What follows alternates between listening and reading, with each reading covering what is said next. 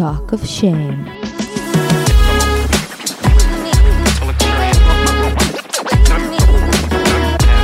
היי, קוראים לי טל זולטי ואתם מאזינים ל-Talk of Shame. בואו נדבר ללא בושה על דייטים, מערכות יחסים, סקס, מגדר, או בקיצור, כל מה שבאמת מעניין. יהיה מצחיק ומעמיק, בואו נתחיל. הלו אופיוני, מה המצב חמודי? מה קורה? מה העניינים? איך עבר השבוע? לפני הכל ובראשית כל, מחר יש לי סטנדאפ, וגם ב-13 לדצמבר. בשני הפעמים זה הערב בונה, שכבר דובר פה אודותיו, ערב סטנדאפיסטיות מצוין, וכמובן שגם אני אופיע, ואני גם מפיקה את הערב יחד עם אופיר סגרסקי, ובערב הקרוב, חוץ מאיתנו יופיעו עוד מלא תותחיות, כמו חגית גינסבורג, ורותם וייסברג, ואלה קנבסקי, ועוד שלל מצחיקניות, שווה לבוא, גם כרטיס מאוד זול, הוא יהיה בתיאור של הפרק, והוא יהיה גם בביו של האינסטגרם של הפודקאסט, אז תיכנסו ותקנו. חוץ מזה, לי היה שבוע יותר טוב, תודה ששאלתם. עדיין שאריות עצבות קלות מהפרידה, אבל גם לגמרי אופטימיות והתרגשות מהדבר הבא שמחכה לי. לקחתי את השבוע גם ככה קצת להתבודד וקצת ככה לעשות חשבון נפש. אני חושבת שהדרך הכי טובה להכיר את עצמנו ולהבין את הדפוסים שלנו והטריגרים שלנו, זה באמת מערכות יחסים. ואפילו יותר מזה, פרידות. שאם יש איזה מחיר באמת לכאב הזה, זה באמת שאין בית ספר יותר גדול מזה לעצמנו ולהתקשרות שלנו לאנשים. אז באמת ככה שאלתי את עצמי השבוע שאלות קשות. והאמת שגם מישהי כתבה לי, איך זה שעם כל מה שאני אומרת, עדיין זה קורה לי. אאוץ'. ללא רחמים, אבל בסדר, fair enough. אז קודם כל, לפני שאני אגש למסקנות, חשוב לי להגיד שברור שאני עדיין עושה טעויות. סליחה, למה מי? אני עדיין לומדת. ואלה השיעורים הכי חשובים שלי. לשמה בעצם התכנסנו פה בפודקאסט, אם לא בשביל זה, אם לא בשביל ללמוד ביחד. אני מברכת על כל טעות שאני עושה, כי מכל טעות אני לומדת עוד קצת על האמונות שלי על עצמי, על הדפוסים שלי, על הכוחות שמניעים אותי, על הכוחות שחוסמים אותי. כל אדם שבא אליי לחיים מלמד אותי איך להיות בת זוג יותר טובה, וגם איך להיות קרובה יותר לעצמי, חברה יותר של עצמי. והעובדה שאני למדתי ושהשתפרתי, לא אומר שאני לא טועה. גם שלמדתי יום ולילה בגרות לא קיבלתי 100. אבל לפחות עברתי, לפחות השתפרתי בבחירה שלי, השתפרתי בהקשבה שלי, השתפרתי בעזיבה שלי, ויש לי עוד מה להשתפר. לא צריך כל כך לברוח מהטעויות, מהאופציה הזאת לטעות. ששיתפתי את חברות שלי, שאני מנסה לחשוב מה פספסתי בדרך, איפה אולי לקחתי פנייה לא נכונה, בחירה לא נכונה. חלק לא מבוטל מהן ממקום אוהב וגאה, אמרו לי, אין לך מה לחשוב, את פעלת טוב, את היית קשובה לעצמך, אל תעני את עצמך, את שמת לב, את הלך, את תוכלי לעצמך את הראש. וניסיתי להגיד להם שהשיח פה הוא בכלל לא על אשמה. אנחנו לא מחפשים אשמים, וגם אנחנו לא מחפשים קורבנות. המשפט מי צודק לא יוביל אותי ליותר מדי. אבל השאלה במה אני יכולה להשתפר, איזה גבול אני צריכה לחזק, מה הערכים שאני לא יכולה להתפשר עליהם באדם שאיתי, איך אני יכולה לראות אם הערכים האלה קיימים, על מה אני כן יכולה להתפשר. גם לפתח סנסור, אתם יודעים, כמו חיישן פנימי שמזהה זיופים. מתי אני נמנעת משיחה קשה כדי לא ליצור קונפליקט. או לא לשמוע דברים שאני לא בהכרח רוצה לשמוע. מתי אני נוטשת את עצמי כדי לא להינטש. מתי אני מתעלמת מדגלים אדומים. מתי אני נותנת פרשנות למציאות במקום פשוט לשאול את האדם שמולי מה קורה. ובעיקר איזה פחדים יושבים שם. כי אם לא נסכים להסתכל, אם לא נסכים לקחת אחריות, אם לא נסכים להודות שאנחנו צריכים להשתנות, אם לא נסכים להגיד שאנחנו צריכים להשתפר, אז אנחנו נמשיך ללכת באותם דרכים. הדרך היחידה לקבל תוצאה שונה היא לקחת אחריות ולנסות ללכת בדרך שונה. ולנסות להבין איפה טעיתי בדרך כדי שעכשיו אני אוכל לבחור מסלול יותר נכון. והאמת שזה באמת היה לי סופר מעניין, והבנתי מזה, נגיד על עצמי, שאני צריכה לעבוד על הפניות הרגשית שלי. אבל על זה נרחיב קצת יותר בהמשך, שאני אגבש את דעתי סופית. היום אני וסתיו ארנון אהובתי הולכות לדבר על נושא אהוב, פסיב אגרסיב. צורת תקשורת מוכרת, בעייתית, שהרבה מאיתנו חוטאים בה. היה סופר מעניין ומצחיק. סיימנו גם בפינה הוותיקה והאהובה, הוא סבבה והכל. ובהזדמנות הזאת אני רוצה גם להודות לפלטפורמת הפודקאסטים של סאונדר FM, שערכה את הפודקאסט שלי וככה פתחה לי את הדרך בשנתיים וחצי האחרונות. אתם בית חם ונעים, ואני מברכת אתכם בדרך החדשה שלכם. אם אתם מדברים עברית. חברים, גם לכם אני רוצה להודות, קודם כל שאתם באים לסטנדאפ מחר, וגם שאתם עכשיו הולכים ל3 נקודות ליד הגלגל שיניים בעמוד של ספוטיפיי, בעמוד שלי, ובוחרים את האופציה לדרג את הפודקאסט, או באנגלית rate the podcast. נותנים לנו ככה 5 כוכבים, לוקח בדיוק 1.5 שנייה, ככה לשנה החדשה, שברכה תיפול על ראשכם, שסנטה יבוא בחגים, שאליהו הנביא יביא לכם יין. טוב, חמודים, מספיק, מתחילים. ביי.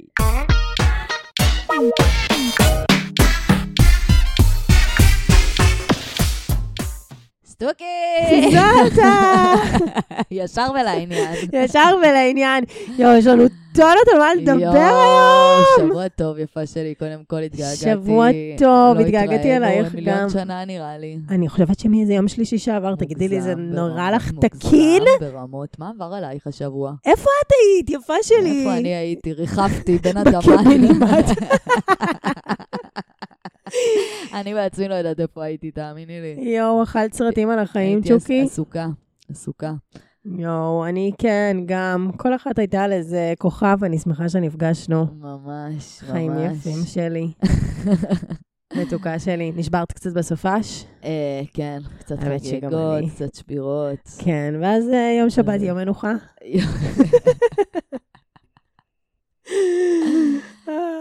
טוב, סטוקיאל. אנחנו חייבות להתחיל, כי נראה לי שתינו חמות על הנושא פה, שהתחלנו ככה לחפור לבד פה. הנושא לא כזה צ'ירפול. לא, אבל זה חשוב. אולי נציג את הנושא בצורה של הנושא? מה יש להציג? אין פה מה להציג. כלום, מה? מה את רוצה שאני אציג? לא אמרתי שאני רוצה להציג משהו. רק אמרתי שאני צריכה לדבר. קרה משהו? לא משנה, אם את לא מבינה לבד, אז אין מה להציג. איזה דמונסטריישן. אהבתם? הייתי טובה. היית מושלמת. כלא שחקנית. היא עושה פרסומות, גייז. הנושא שלנו היום הוא passive aggressive. איך אני אוהבת. בעצם נראה לי ששנייה רגע נתחיל לעשות איזשהו ישור קו so called על רגע מה זה בעצם passive aggressive. אחד מצורות התקשורת המשעשעות שקיימות. משעשעות את השטן אולי. אחת מצורות התקשורת לדעתי הרעילות שיש. מניפולציה. היא כולנו קודם כל נגיד ונאמר שהיא לא קיצונית כל כך, כאילו כולנו עושות ועושים אותה. זה כאילו התנהגות שקופה, זה קצת כמו אלימות שקופה כזאת. היא מנורמלת חברתית, פאסיב אגרסיב, אבל היא פשוט גרועה ברמות. כאילו באמת, אני חושבת שההגדרה של זה תהיה לומר, וגם כמובן נגיד שאנחנו לא פסיכולוגיות ולא פה, למרות שלי יש את הרבה סוציאלית, אני לא אשת מקצוע.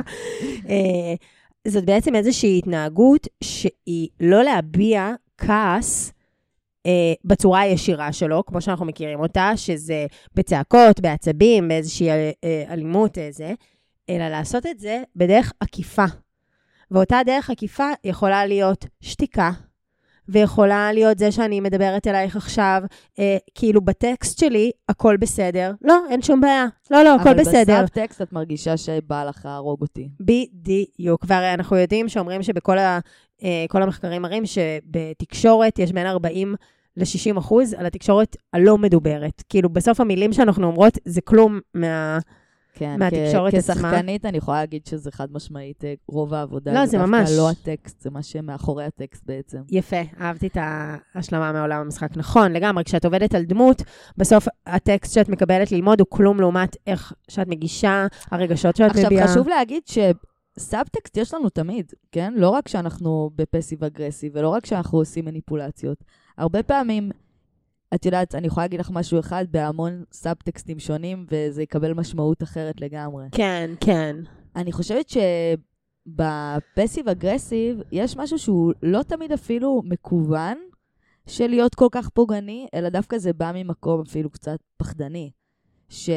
ממש. מצד אחד לא רוצה להתאמת, לא רוצה לשים גבולות, לא רוצה לעמוד על שלו, אבל מצד שני גם לא רוצה לשחק אותה כאילו הכל בסדר. זה להיות עם ולהרגיש בלי, נכון? זה כאילו לאכול את העוגה ולהשאיר אותה שלמה. זה אני לא נכנס איתך עכשיו לריב חזיתי, כי אני לא רוצה או חוששת ממנו או רוצה להימנע ממנו. מצד שני, אני גם לא עושה איתך עסקים כרגיל, כי כאילו ברור שמשהו קורה בינינו עכשיו, זאת לא תקשורת שהיא תקשורת נעימה. אני מאמינה שזה טבוע איפשהו מהילדות, מן הסתם. וואו, זה דוקטורט בפסיכולוגיה. ואני חושבת שזה כנראה איזשהו שיעור שקיבלנו, כשלהביע מורת רוח או להביע ביקורת, זה מתקבל לא טוב. תוכן קשה מדי. כן, זה מתקבל בהתנגדות, או מתקבל בכעס, או מתקבל בצורה לא טובה. ולמדנו שבשביל לקבל את תשומת לב, התייחסות לצרכים שלנו, אז אנחנו צריכים לגרום להם לגשת אלינו, בעצם. לעשות איזו פעולה הפוכה. כן. של כאילו, מה בעצם המטרה? אנחנו רואים את זה מלא בזוגות הרי, שרבים, נכון?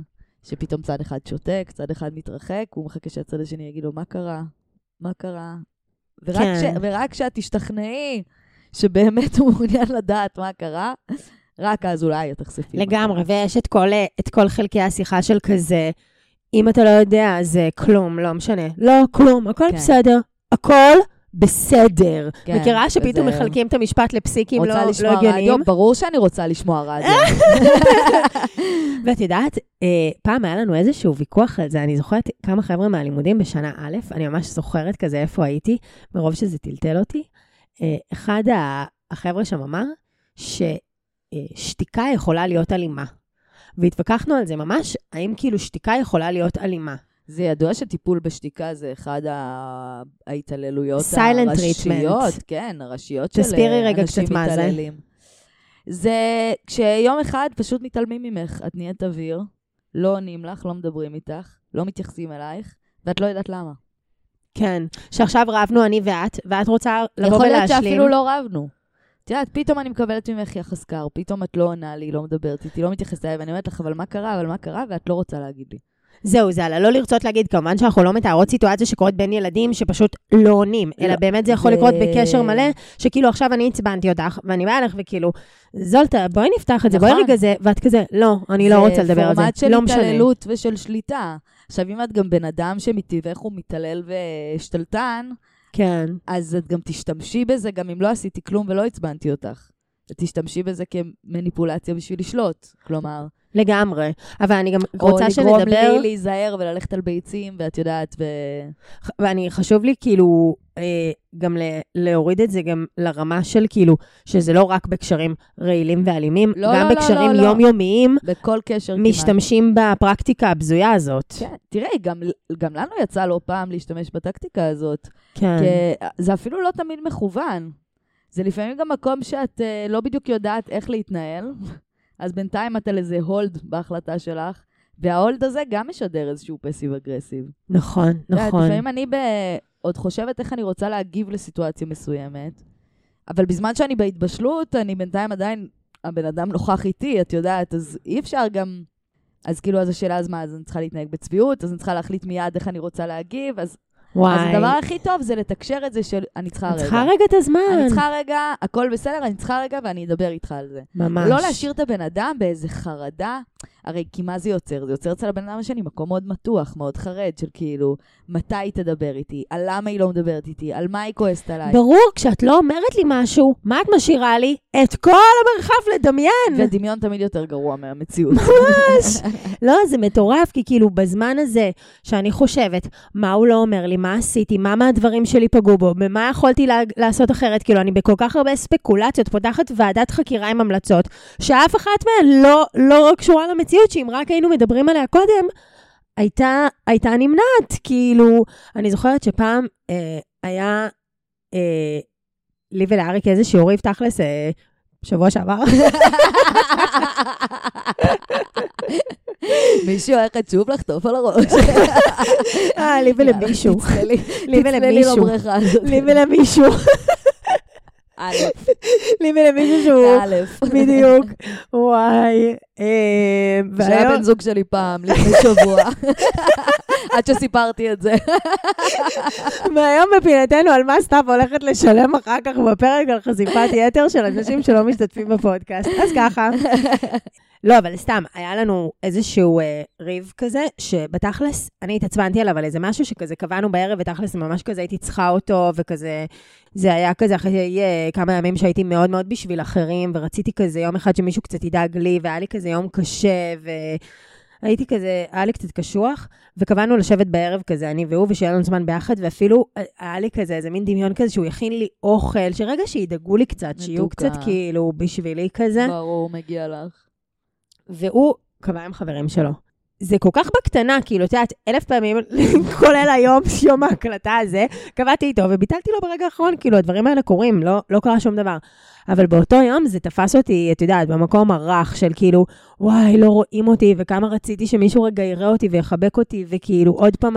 זה מדהים איך הכל טיימינג בחיים לפעמים. משהו, איך אנחנו תופסים דברים ומקבלים דברים. לא, זה מטורף, ממש, כאילו, באמת, שאם זה היה קורה כאילו יום לפני או יום אחרי, אני כזה, וואי, תודה שפינית לי ערב. וזה עשה לי, מה זה רע וזה? אבל גם ידעתי שזה לא עכשיו עילה לחורבן הבית, כאילו, אי אפשר, אני לא יכולה עכשיו להפוך על זה כאילו את המדינה וזה. ויצאתי כאילו מהבית וזה, וכשחזרתי, נורא קיוויתי שהוא לא יהיה שם. הייתה לי משאלה כל כך גדולה שהוא לא יהיה שם, כי ידעתי שאני מצד אחד עוד לא לגמרי סלחתי לו, מצד שני, זה לא דבר לריב עליו. וכמובן שהוא היה שם.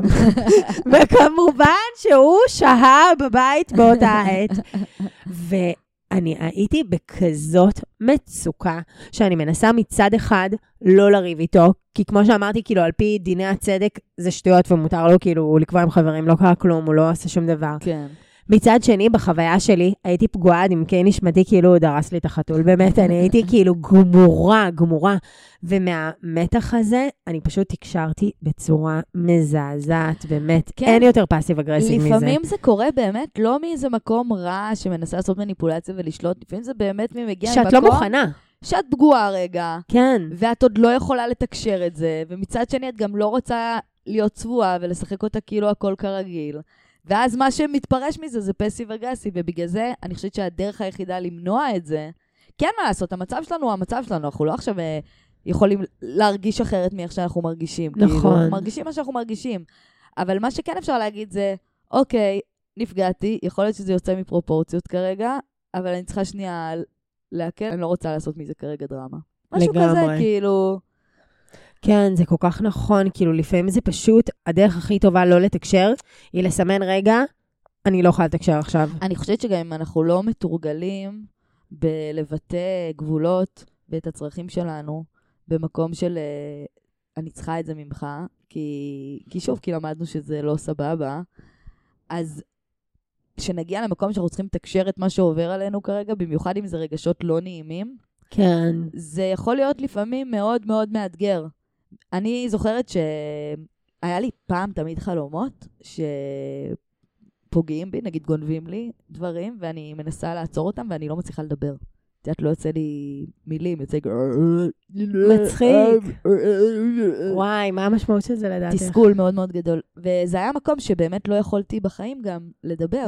לא יכולתי להגיד, אתה פוגע בי, זה מפריע לי, זה לא נעים לי, עד כאן, ובאמת בחלום היו נגיד גונבים לי את המחברת, עם כל מה שאני כותבת וזה, ואני מנסה להגיד לו רק את המחברת, תשאיר לי רק את המחברת, ואני לא מצליחה לדבר. וואו, זולטוש. אני חושבת שזה היה המקום אז שהתקשה לדבר, ואז באמת כשהתחלתי להתאמן על זה, כי זה מאוד קל להגיד, יאללה, פשוט תגידו, אבל זה לא כזה קל כשאת במקום מתורגר, פגוע, גם האגו נכנס שם לתמונה, כן, כן. הרבה כוחות שעובדים, כוחות של דחייה, קשור למערכות כשרות, הרבה דברים. נכון. אז אני זוכרת שהתחלתי לבכות, את יודעת, כאילו אני מתקשרת ואני מתחילה לבכות, כי זה דורש ממני המון המון המון מאמץ כרגע לעקוף את התחושה הזאת שלי, ולהושיט יד בשביל לנהל את השיחה הזאת לא ממקום עכשיו של פגוע, תפצה אותי, תשלים איתי למקום שבאמת רוצה להתקרב. כן, נכון. ואני מהמאמץ הזה התחלתי לבכות, כי זה באמת, היה לי נורא לא רגיל. ואז אמרתי לו, תקשיב, אני רוצה שתבין, אני לא בוכה כי זה דרמטי. אני בוכה פשוט כי קשה לי לדבר. מתוקה פשוט שלי! ככה. וזה היה באמת גשר. זה באמת עזר לנו להתקרב, כאילו. ואני חושבת שחשוב לתרגל את זה. זה נורא מפחיד שלא רגילים. שלא רגילים לבטא את הצרכים שלנו, ולא רגילים לבטא גבולות של מה עד כאן. זה נורא קשה להתחיל. זה פחד תהומי, וזה גם תמיד מגיע עם המון המון אשמה.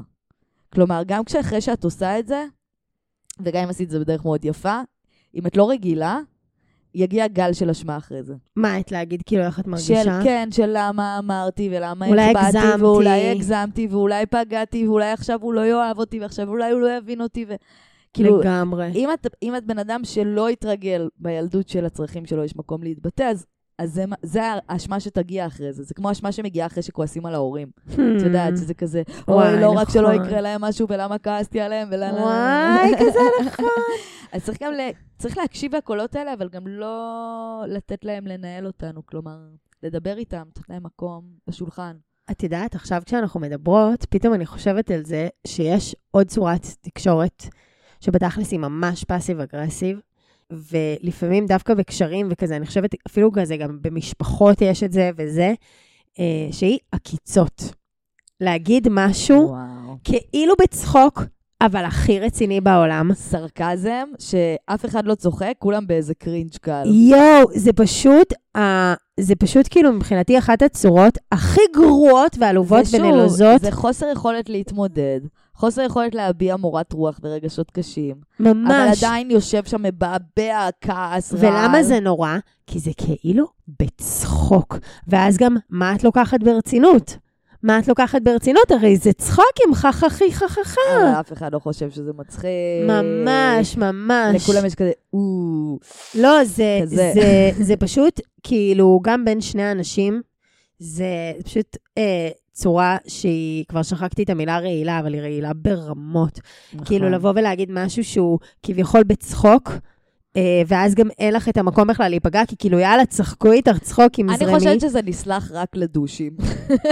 מה זאת אומרת? אם יש דוש שחוזר אלייך אחרי שבועיים, כל מיני כאלה, אז אפשר קצת עוקצנות. לא, ברור. אפשר להשתעשע איתו קצת.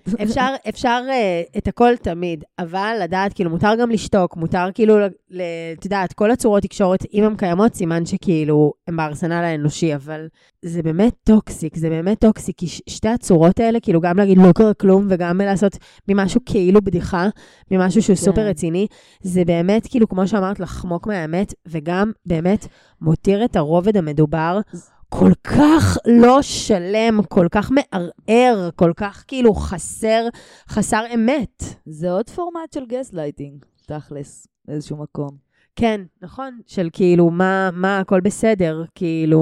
משחק כפול כזה במציאות. איזה קשוח זה. היה לך איזה פעם איזשהו פאסיב אגרסיב שאת זוכרת שמישהו עשה לך או עשתה? היה לי מלא. את יודעת מה אני חושבת? כשעושים לי פאסיב אגרסיב, כמה אני באמת מאמתת את הבן אדם מול זה. כי הרבה, כאילו את יודעת, כי לפעמים עושים לך ואת אומרת, מה קורה? אני מרגישה שמשהו קורה. לגמרי. בואי נדבר, מה קורה? כן. היה לנו את זה פעם באיזו הקלטה, את זוכרת? כן, וואי, רגע חשבתי על זה. גם כן פעם, שבוע שעבר. אנחנו מקליטות, ואנחנו מרגישות ששתינו מדברות על משהו שהוא לא בכלל מדובר בפרק. משהו, כל אחד הולכת לכיוון של בקביני מת. ואז עצרנו, אמרנו כזה, רגע, על מה את מדברת? על מה את מדברת? אני מרגישה שאת מדברת על זה. לא, זה פשוט היה מטורף, הקטע שאנחנו כאילו מקליטות לדעתי איזה 20 דקות, וכל אחת, אני ממש הרגשתי בגוף שהגוף מתקשח, שאת אוגרת פה זעם, כי כאילו כל אחת לקחה את הפרק למקום ממש אחר ולא שחררה, כי הייתה לה נקודה להעביר, לא מדוברת. ואנחנו ככה, והפרק כמובן יצא גם משעמם, כי לא אמרנו בו כלום. הוא לא יצא, לא אמרנו בו כלום. אולי נעלה אותו כפרק מלא ותקראו את הסאבטקסט. נעשה שיעור בפאסיב אגרסיב, בדיוק. גם כאילו, אני חושבת שבעצם זה גם איזשהו שיקוף יפה של מה זה פאסיב אגרסיב, בהיבט של כאילו, תכלס אם היינו מאזינות לפרק הזה, לא אמרנו בו כלום, דבר אחד מעניין, כי אף אחת לא אמרה בו את האמת. לא נאמר בעצם, ברגע שאנחנו עושים את התקשורת הזאת של, הכל בסדר, לא משנה, זה שיחה הכי משעממת בעולם. לא נאמר בה כלום. תגידי, את מחשיבה לדבר, נגיד אם אני עכשיו מדברת איתך על אדם שלישי. אוקיי. אוקיי? מרכלות? ובחרתי את האדם השלישי הזה, כדי שאת תראי משהו אצלך. מבינה מה אני אומרת? אני מספרת לך על בדודה שלי, אבל אני מספרת לך את הסיפור הזה על בדודה שלי, כדי שאת תשמעי בעצם משהו על עצמך. את עושה לי הרחקה. ותלמדי מזה משהו על עצמך. את יודעת? האם את מחשיבה את זה לסוג מסוים נספח של פסיב אגרסיב? אז את יודעת, חשוב לי רגע להגיד כאן, לא. ואני גם רוצה, יכול להיות שכאילו אני עוד אחשוב על זה ועוד יזוז, אבל מהבטן עולה לי רגע לא, ואני אגיד גם למה. לפעמים אין מה לעשות, תקשורת בין אנושית היא הדבר הכי קשה שיש. אם היינו יכולות לדבר על כל מחשבה או כל תחושת בטן שעוברת לנו, ואפשר להוציא אותה כמו שהיא, לא היו מלחמות בעולם. אבל זה קשה. עובדה שאנחנו כבר בנות 58, ועדיין יש דברים שנורא קשה לדבר עליהם. ולכן אני אומרת שאני לא רוצה על כל אופציה שמוצאת מעקפים כדי כן לתקשר, להגיד עליה שהיא פסולה. מלא פעמים עם אריק, שלא נזכיר את שמו, מלא פעמים אני באמת לא מצליחה להסביר לו מה אני מרגישה. אני מרגישה שהנקודה לא עוברת, שאין את הדאונלוד, שהסימון פאקינג תקוע, ואז פתאום כשאני מספרת לו איזשהו סיפור באמת כאילו אחר, על סיטואציה אחרת, אני מאוד מאמינה בשיטה הזאת של הרחקה. וואלה באמת, לפעמים יש צ'יצ'ינג, לפעמים נקלט המסר, כאילו, זה באמת היה לו קשה להבין, כשהבאתי את זה מולו, כי אז מתעוררים רגשות של אשמה, ומתחיל לצאת בית דין של דיני ראיות, כן קרה, לא קרה, מתי היה, איך אמרת, לא אמרת, דננה, ונורא קשה להעביר פשוט רגש, וכשאני מספרת לו על משהו שבכלל קרה עם אמא שלי, שלא מעניין אותו באמת מה העלילה ואיך התרחש, הוא יכול להבין את הפואנטה. בדיוק, הוא מבין מה הרגשתי, באמת. גם בכלל אני חושבת שהתקשורת האנושית בתכלס, היא כן מורכבת ממניפולציות. בטח. פשוט יש מניפולציות רעילות ויש מניפולציות לא רעילות, אבל בסופו של דבר, ושוב אני מביאה את זה מעולם המשחק, אנחנו תמיד בפעולה מסוימת למען מטרה מסוימת. מה הכוונה? כל משפט יש בו סאבטקסט מסוים, ופעולה מסוימת נסתרת מתחת למשפט. לא בהכרח זדונית או רעה, כן? אבל לא יודעת מה, שאני שואלת אותך אם את רוצה קפה, אז יכול להיות שזה גם ניסיון שלי להתקרב אלייך. להשאיר אותי אצלך. כן. יש לי אחד טוב. אם אני אומרת לך, כאילו, יש לך תוכניות ליום בערב, מצד אחד זה יכול להיות שאני רוצה לעשות איתך משהו, כאילו הלוואי שאת פנויה, ומצד שני זה גם יכול להיות כזה שאני קצת מסיימת את השיחה בינינו, כי אני מתה כאילו ללכת הלאה. נכון. אז בגלל זה אני אומרת, זה לא שכאילו אנחנו באיזה, כמו שאת אומרת, תקשורת נקייה, נטולת כל סאבטקסטים ומניירות, זה גם היה עולם מאוד משעמם אם הוא היה כזה. כאילו בסוף התקשורת שלנו מורכבת מהרבה רבדים, וזה בסדר שהיא מורכבת מפעולות וממניפולציות וזה, אבל צריך לשים לב שאנחנו באמת לא משתמשים בזה בצורה רעילה, כדי לשלוט בפעולות אחד של השני, באיזשהו מקום. לגמרי. אני מנסה לחשוב כזה, מה יכול לעזור לנו באמת כדי להימנע מזה? אמרנו על המקומות של להגיד רגע של אני צריכה דקה, להגיד את זה בכל רם ולתווך את זה טוב לצד השני. גם אפשר לצאת שנייה, לעשות סיבוב, לנשום אוויר. לעשות באמת הפסקה, כן, חד משמעית. אני חושבת אולי אפשר גם לנסות, כאילו כל פעם בראש לעשות לעצמנו איזשהו תרגיל מחשבתי של מה הדבר שבאמת הייתי רוצה להגיד, כאילו לנסות לעשות אפילו בתוך הראש, כאילו לדמיין, כאילו אני אומרת לך עכשיו את המשפט הקשה הזה ממש, זולטי, את פגעת בי רצח כשאמרת מקודם ככה וככה וככה, זה נגע לי בנקודות הכי רגישות שיכולות להיות, כאילו אני מנסה רגע להגיד את זה בתוך הראש שלי, כאילו הכי חזק שיש, ומתוך זה לראות כאילו מה אני באמת יכולה להגיד, כי אני חושבת שהרבה פעמים דווקא בפאסיב אגרסיב, אנחנו כבר משכנעות את עצמנו בגרסה שמכרנו החוצה.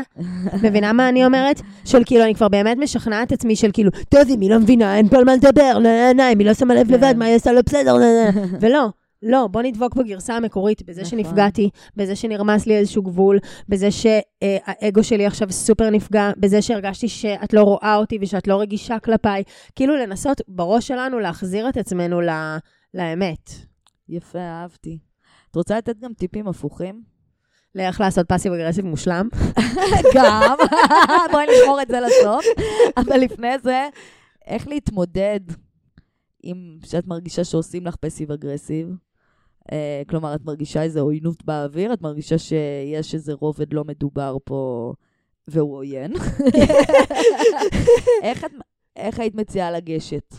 האמת היא, אני רואה אצלי במערכות יחסים, גם בזוגיות, גם עם חברות, עם משפחה, של כאילו פשוט להנכיח את מה שאני מרגישה. כי הרי אם אמרנו מקודם שבסוף הטקסט עצמו הוא חסר חשיבות מול התחושות שצפות ממנו, אז אולי להגיד את האמת שאני מרגישה בינינו ריחוק ממש גדול עכשיו. את האמת שאני מרגישה שאנחנו פה לא מצליחים לדבר על משהו חשוב. האמת שאני מרגישה שפגעתי בך, אבל אני לא כל כך יודעת באיזה אופן, ולכן אני גם לא יודעת איך לתקן. אהבתי. אני חושבת שמה שמאוד חשוב במה שאמרת ויפה, שלא לגשת לעוינות הפסיבית הזאת עם עוינות פסיבית או אקטיבית. ממש. כלומר, כי זה לא מה שיגרום לדבר הזה להיפתח או להיות יותר רגוע. חושך לא יגרש, חושך רק אור יוכל לעשות, כן. כן, בדיוק. כן להנכיח את מה שאתם רואים מול העיניים, מה שאתם מרגישים, אבל לא בהאשמה. כלומר, למה את עושה לי עוד פעם פסיב אגרסיב? למה את עושה לי את הסיילנט טריטמנט? לא. אלא אני מרגישה שקורה פה משהו, כשאת מדברת איתי קצת כאילו בקור, רוצה לספר לי מה קורה. נכון.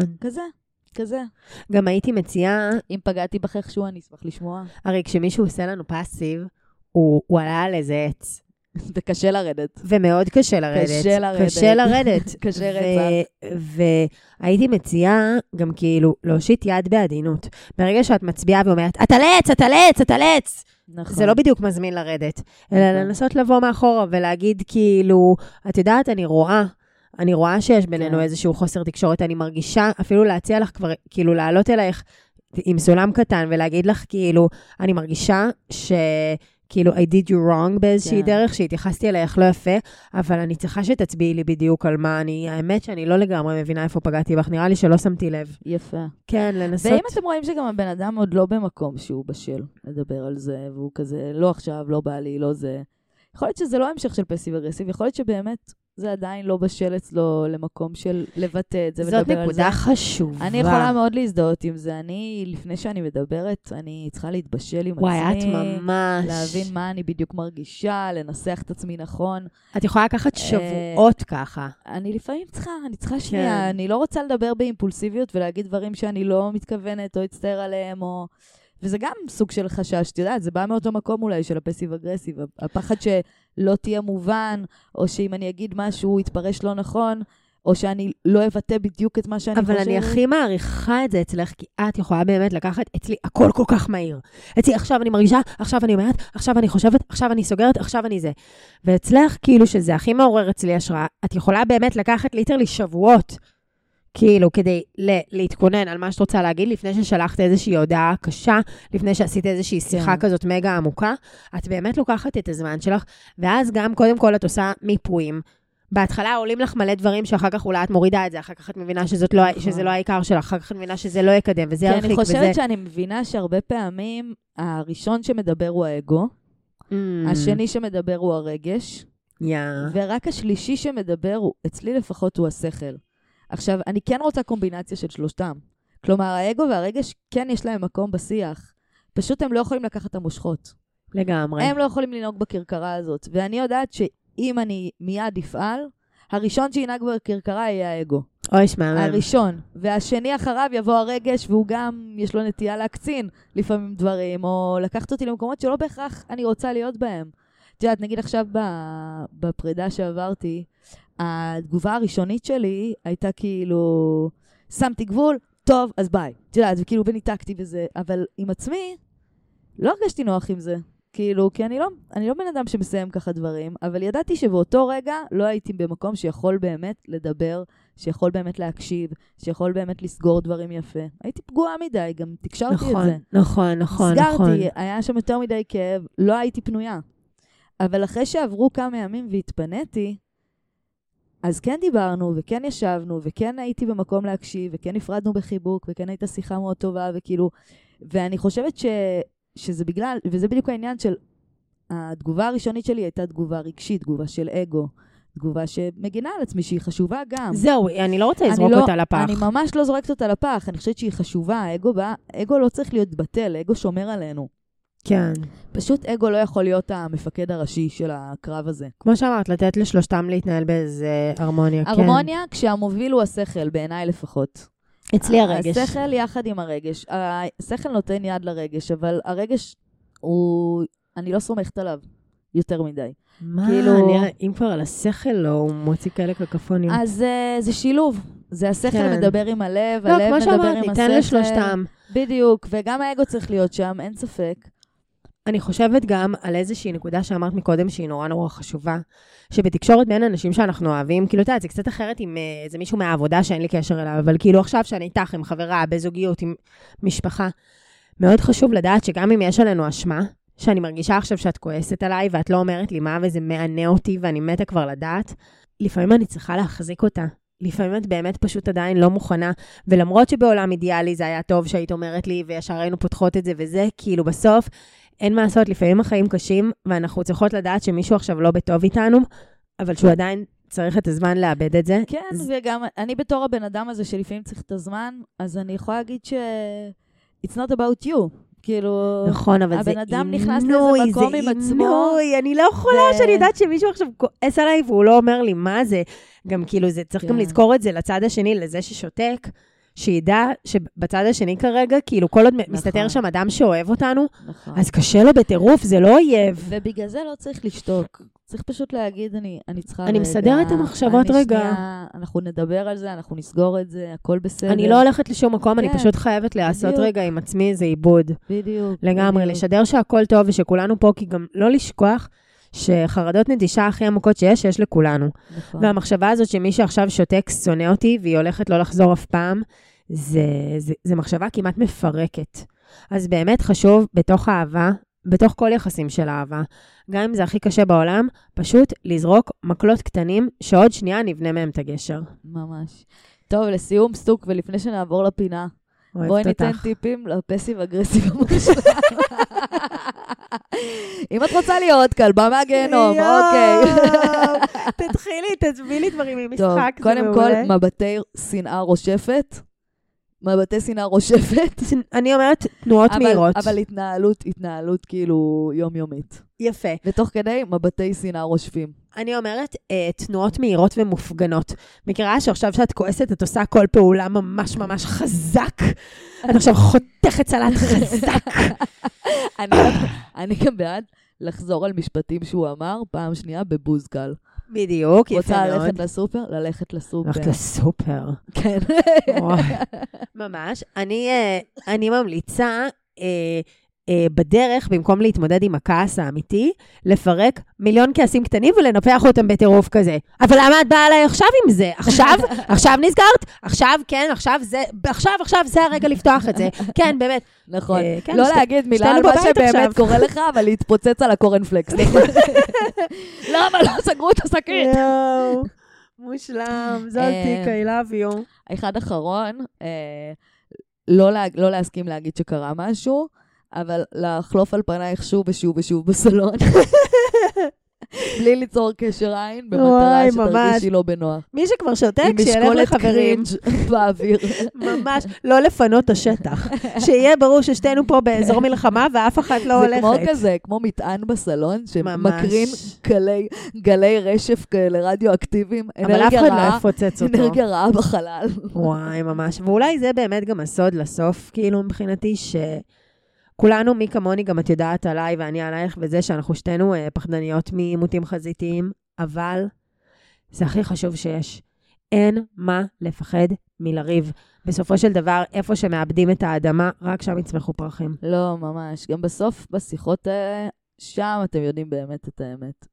ממש ככה. כשעושים שיחות קשות שם, אתם יכולים לדעת באמת מה קורה, ואז גם באמת להתמודד עם המציאות כמו שהיא באמת. חד משמעית. טוב, סטוצ'ו. לפינות שנוץ'. עברנו לפינה.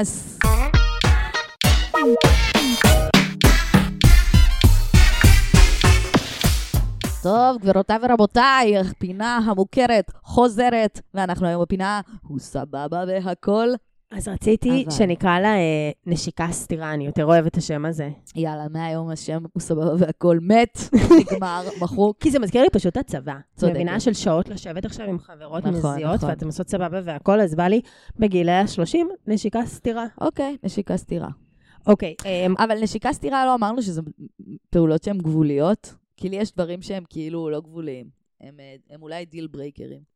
את אומרת סתירה שאילת מעיפה אותם. טוב, אז אפשר שעל כל אחד מהם נחליט אם זה סבבה והכל או נשיקה סתירה. טוב, טוב, אולי אני את אזרום. תתני נשיקה סתירה ואני אתנו סבבה. אז והכל. אני פשוט זורמת עם סבבה והכל. יאללה, טוב. חדש, יאללה. חדש, חדש. כתבתי דברים קצת רציניים, לא הבאתי פה את הוא הביא לך מתנה מנורת לבה. יאללה. נכנסתי פה לאובי הקורה הזוגית. וואה. אוקיי, הוא סבבה והכל, אבל הוא מנשק אותך מול חברות שלך. וכשאני אומרת מנשק, אני מתכוונת לכיס מצטרפת? כיס. כן, כן. צרפותים ארוכים מזמוזים. ממש נוגע בך, כאילו ממש נשיקה. עכשיו את יודעת, אין לי בעיה. יואו, איזה זלתי זה! אני אבל דביק, אני אוהבת. יואו, מבחינתי, לא סבבה. אם אני ולא נמשכת, הכל. אין לי בעיה. אם אני לא נמשכת והוא מסריח, אז לא. אני אגיד לך מה, אני פשוט מובכת מזה ברמות מטורפות, גם בתור החברה. החברה לא, שיושבת... זה כן מביך, וזה כן get a room, מביך אבל... אותי. וגם כמלצרית, תמיד שהייתי רואה זוגות חרמנדוסים מתחרמנים, אני הייתי בואה בהם כמו ילדה בכתב ו'. עוד שנייה מצלמת. הייתי, זה כל כך מסקרן אותי לראות, גם הייתה לי חברה שלימדה אותי, שמלצרנו, לבוא ולנקות להם ביניהם. לבוא להעביר שם עכשיו סמרטוט בדיוק ביניהם. אבל לא, אני לא יכולה, זה מביך אותי ברמות, ואם את עכשיו יושבת באיזו סיטואציה עם חברות, שזה נגיד יושבים עכשיו בבר, או בסלון של מישהי, וזה כאילו, מה דפק הקשר של הצרפתית לא, המזדהת את הזאת? צודקת, זה כן get a room, אבל זה לא דיל ברייקר מבחינתי. יו, זה לא מביך אותך עכשיו שהוא ינשק אותך, וגם, תכלס, כאילו, מי זה החברות שלנו? הם זונות אני כל הזמן כמונו. רוצה אבל להתנשק. אבל החברות שלכם זונות, כאילו, מי אנחנו כלבות? אז כאילו, את גם יודעת שכאילו, הכי לא נעים להם עכשיו, זה לא שהחברות שלנו הם כולם ילדות מתוקות וטובות לב, לא, כלבות כמונו. אז אני לא יכולה לדמיין. אוקיי. תביאי את שלך. הוא סבבה והכל, אבל גר באוטו. אוטו מפנק אמנם, יש לו איזה קרוון כזה שהוא סידר מיטה יפה, שם לו מיני בר קטן, יש לו אפילו כזה כיסא על הגג בקיץ עם שמשייה. שמעי, זה יכול להיות מאוד מגניב, ויש לי כמה חברות שאני בטוחה שהיו קופצות מתקלח על בים. המשימה. אני לא יכולה שזה יהיה פחות סבבה. להיות איתו זה אומר לגור איתו באוטו. וואי, את הולכת על זה? תגידי לי, טריף טרוף שלי. טריפי. אם הוא ממש אני אהיה מאוהבת בו, מסוגלת. אני יודעת. אני מסוגלת, כן, אני מסוגלת, אבל אני מעדיפה שלא. אני מעדיפה שיגור בבית ולא באוטו. נשמח לקירות. לעומת זאת, גר בסירה, זה כן דיל ברייקר. זה הבא שלך כאילו? אתה שם פה שניים ברצף? אבל נתת עוד אופציה, גר בסירה, זה דיל ברייקר, כי זה לא, עושה אני לי... גם אוהבת אצלך את הדברים שאת עושה לי עושה, בחילה. שבאמת הם נוגעים להרבה אנשים, ושיכולים לגעת בלבבות של הרבה מאזינים. כמעט כל כי תוכנית כמה ריאליטי. אנשים יש מישהו שגר בפאקינג סירה, זולתי? מה? קודם כל יש את אבא גנוב. וואי, אני אומרת לי של עצמי. אוקיי, הוא מספר על הריב שלכם ליד חברים משותפים. מכירה שזוגות עושים את זה? שכאילו הם פתאום פותחים איתך איזה ריב, ואת יושבת שם כמו דני ויעל. צודק. כן, בדיוק. שאת יושבת שם וזה... לא, זה דיל ברייקר. אין מצב. זה סתירה רצח. אין אז מצב, נכון, לא אין סבבה מצב, בעליל. אין מצב. אלא אם כן אני צודקת בריב, ואז... אין לי בעיה שכולם יוכיחו אותו על טעותו. אבל את מכירה שזוגות זה כמו עושים את זה? ששמעתי לא מזמן בפודקאסט מישל אובמה. שהיא אומרת שהיא רצתה ללכת לטיפול, שהלכה לטיפול עם ברק אובמה, והיא חיכתה להגיע לטיפול, כדי שהפסיכולוגית תגיד להם כמה היא צודקת, וכמה כל הבעיות אצלו, וכמה הוא צריך להשתנות, וכמה הוא צריך להשתפר. ואז היא הבינה, ואז היא הגיעה, והיא הופתעה ממש לשמוע שגם לה יש חלק בזוגיות הזאת. יואו, הגדרה מושלמת. אני חושבת, גם, שוב, אני דווקא אומרת בצד החברה, אני זוכרת שכשהייתי רווקה, הייתי מוצאת את עצמי בלי סוף, כי יוצא לך מלא לשבת רק עם זוגות כזה, שאת לבד וזה, שאת כל פעם מוצאת את עצמך אבל אני מטפלת זוגית אוהבת. ללא תשלום. איך אני אוהבת. וואי, וואי, זרקו עליי את וואי. הרשף שלכם, ותנו לי להחליט מי צודק. לא, אני לפעמים הזדיינו מפה, אני באתי לערב רגיל, אם יש לכם פה וויד גלגלו, אני לא פה עכשיו שמה קר. אני רק תני לי לגשר. וואי, איך הייתי שונאת את זה, ושזה גם נהיה כזה מתוח, והם אחים את הריב מחדש. לא, אבל... וואי, תביא אחד. טוב. טוב, אני לא יודעת אם זה היה כבר, אבל אני עושה את זה, אם זה יכול לקרות פעם. כן, תני לנו את פינת הביזאר היומית, בבקשה. הוא סבבה והכל, אבל לא מאמין בדורדורנט. יופ, אני לא יכולה להגיד כמה זה לא סבבה בשום פאקינג, חשבתי על זה כאילו שתגידי את זה, מבחינה שזה באוטו, כאילו... על ההוא מהאוטובוס. שזה לא בריא. מעניין את הזין, סודה לשתייה, לא עושה לכם ריח שפאקינג קביל בחברת בני אדם. מי שלא רוצה דורדורנט, שילך לגור ביער בין הקופים. לידינו מריחים טוב. לידינו מריחים טוב. אני יודעת, יש בזה זה, ואלומיניום וזה לא בריא. מעניין את הזין. בחברת בני אדם אנחנו עושים דברים שלא טובים לנו על מנת להצליח לחיות באדרים גדולים. נתחיל אפילו עם כל הדברים שאנחנו עושות, באמת. לא, לא, אני לא... Don't get me started. זה לא אף אחת לא קביל בשיט. מהקטע של הכיף שלה, שורפת לעצמה את הפוט עם לייזר. לא, גם אין לי בעיה. אם אנשים מאמינים בדברים טבעיים, וזה הכל סבבה, רק תוודאו שזה פאקינג מריח טוב. מבחן את יודעת הריח... שזה לא עובד ככה. לא, אני לא את מוכנה... יודעת שאו שזה טבעי, או שזה מריח טוב. כמו על תרופות. או שזה טבעי, או שזה טבעי, או שזה עובד. אני אקבל עכשיו מיליון הודעות מהמואפטים. יש שמפו נהדר. אנחנו שמפו זה יודעות. תמיד עושה לי תחושה מוזרה. תגידי, את מרגישה שאנחנו מפרק לפרק מעלות את רף מורידות. הסכנה שלנו ללחטוף... מאבדות מאזינים מרגע לרגע. וואי, וואי. אז אנחנו אוקיי. מצטערות, אנחנו אוהבות את כולם, וכל מי שיש לו דרך שנעימה לו, בדיוק. אוהבות אתכם מרחוק. תכתבו לנו. אוקיי, מוכנה לאחרון שלי, לדעתי הוא די טוב. יאללה, תני לי. הוא אומר, זאת החברה הכי טובה שלי על אמא שלו. גלינג, גלינג, גלינג, גלינג. run away, run away, fast as you can. יואו, נכון, הגדרה טובה. הכי טוב למצוא מישהו יתום. יש לי חברה שאמרה פעם, הכי כיף זה שאין לו אמא. סתם, לא, אני האמת אמהות חולות עליי, ואני מסתדרת איתה מעולה. אני גם אוהבת משפחות. ילד של אמא בגבול מסוים, אם זה too much, אין לי כוח להתחרות עם אמא. רגע, בואי נגיד שגם על בנות שאומרות שאמא שלהם היא החברה הכי טובה שלי, גם לא אוהבת. יש כאן בעיה מאוד מאוד חריגה של חוסר הבנה מהי חברות ומהי הורות, וזה לא ביחד, זה מערכת אינטרסים, שיקולים ורגשות אחרת לגמרי. זה שאת בקשר טוב ופתוח עם אמא שלך, זה לא אומר שהיא החברה הכי טובה שלך. היא לא חברה. היא פשוט לא חברה. מעניין, אולי צריך לעשות על זה פרק בנפרד. יאללה, נקדיש. יחסי הורים. וטוב, תביאי את ההגדרה המוזרה האחרונה שלך. האחרון שלי. שתשלח אותנו לעזאזל. דווקא הבאתי משהו די גנרי, אבל בכל זאת שווה דיון, ואני כבר יודעת מה תהיה התשובה שלך. אני חשבתי שהתשובה שלי היא מסוימת, ואז החיים לימדו אותי שדווקא אני גמישה מי שחשבתי. הוא סבבה והכל, אבל לא עושה כלום בבית. וואו, ברור שפאקינג לא, לא, לא, לא, לא, לא, לא, לא. לא מנקה, לא מבשל, לא... הזדיין לי, ותחזור לרחם של אמא שלך. אבל הוא מוכן לשלם למנקה. תחזור לרחם של אמא שלך, דחוף ותיוולד מחדש ותחונך מחדש, ואני גם אגיד לך למה. קודם כל, אני מרגישה שהפטריארכיה לימדה אותנו את הביטוי עוזר בבית. לא אמרתי עוזר, אמרתי עושה כלום בבית. לא, אבל אני אומרת, עדיין זה מייצר איזושהי תרבות שבה עבודות הבית הן על האישה והגבר מסייע להן. לא, לא, לא, לא, לא.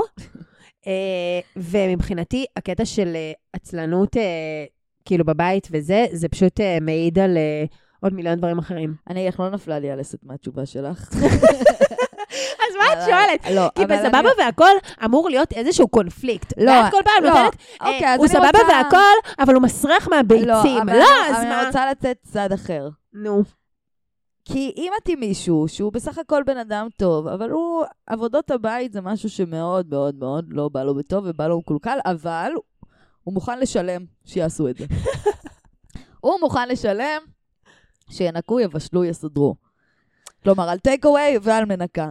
אז זה עדיין דיל ברייקר מבחינתך? אני מבקשת מאוד שלא תדחקי אותי לפינה הפמיניסטית של העסקת אנשים שישרתו אותי. לא קשה לי שם מאוד. אבל למה זה נותן להם עבודה? אז את יודעת, אני כל כך שמחה שאני ענייה ושבורה מהרגע שאני לא צריכה להעסיק מנקה. למה, אני לא משרתת אנשים בעבודה שלי? אני כל היום משרתת ורודפת אחרי אנשים לא, גם אני הייתי זונה גדולה. מוזגת להם שתייה ומנקה להם, ובסדר, זה העבודה. אני מסכימה איתך, אבל משהו במנקה... ואני שמחה שהם נותנים לי לעשות את זה, ככה אני מתפרנסת. יו, אני כל כך שמחה שאני ענייה. אני כל כך שמחה שאין לי משרתות. לא, תשמעי, זה מאמר שלם. יש לי ידיד שהוא ממש אוהב לנקות. הוא אפילו רצה לעשות את זה בשביל הכיף, אקסטרה מאני, סתם כי הוא אוהב לנקות. וואו, מי זה? כאילו, מימי, הוא התארח בפודקאסט. אני אגיד לך, יש על זה מאמר סופר מפורסם בסוציולוגיה, על פמיניזם ועבודות הבית. זה מקום מורכב של להעסיק כאילו נשים מוחלשות, אבל נראה לי שזה פשוט לא נושא הפרק. לא, אבל אז את אומרת שאם הוא לא עושה כלום בבית, הוא חוזר הביתה. הוא מודח. אני חושבת שהעצלנות פנים רבות לה. ורואים את זה במקומות, זה צף. זה צף, בן אדם שלא דואג לעצמו ולסביבה שלו. לי זה עושה את זה, לראות גבר, או לא משנה, או אישה, או whatever,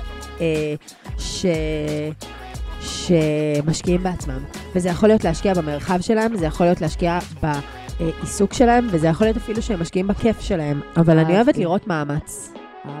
אהבתי מאוד, לקחתי.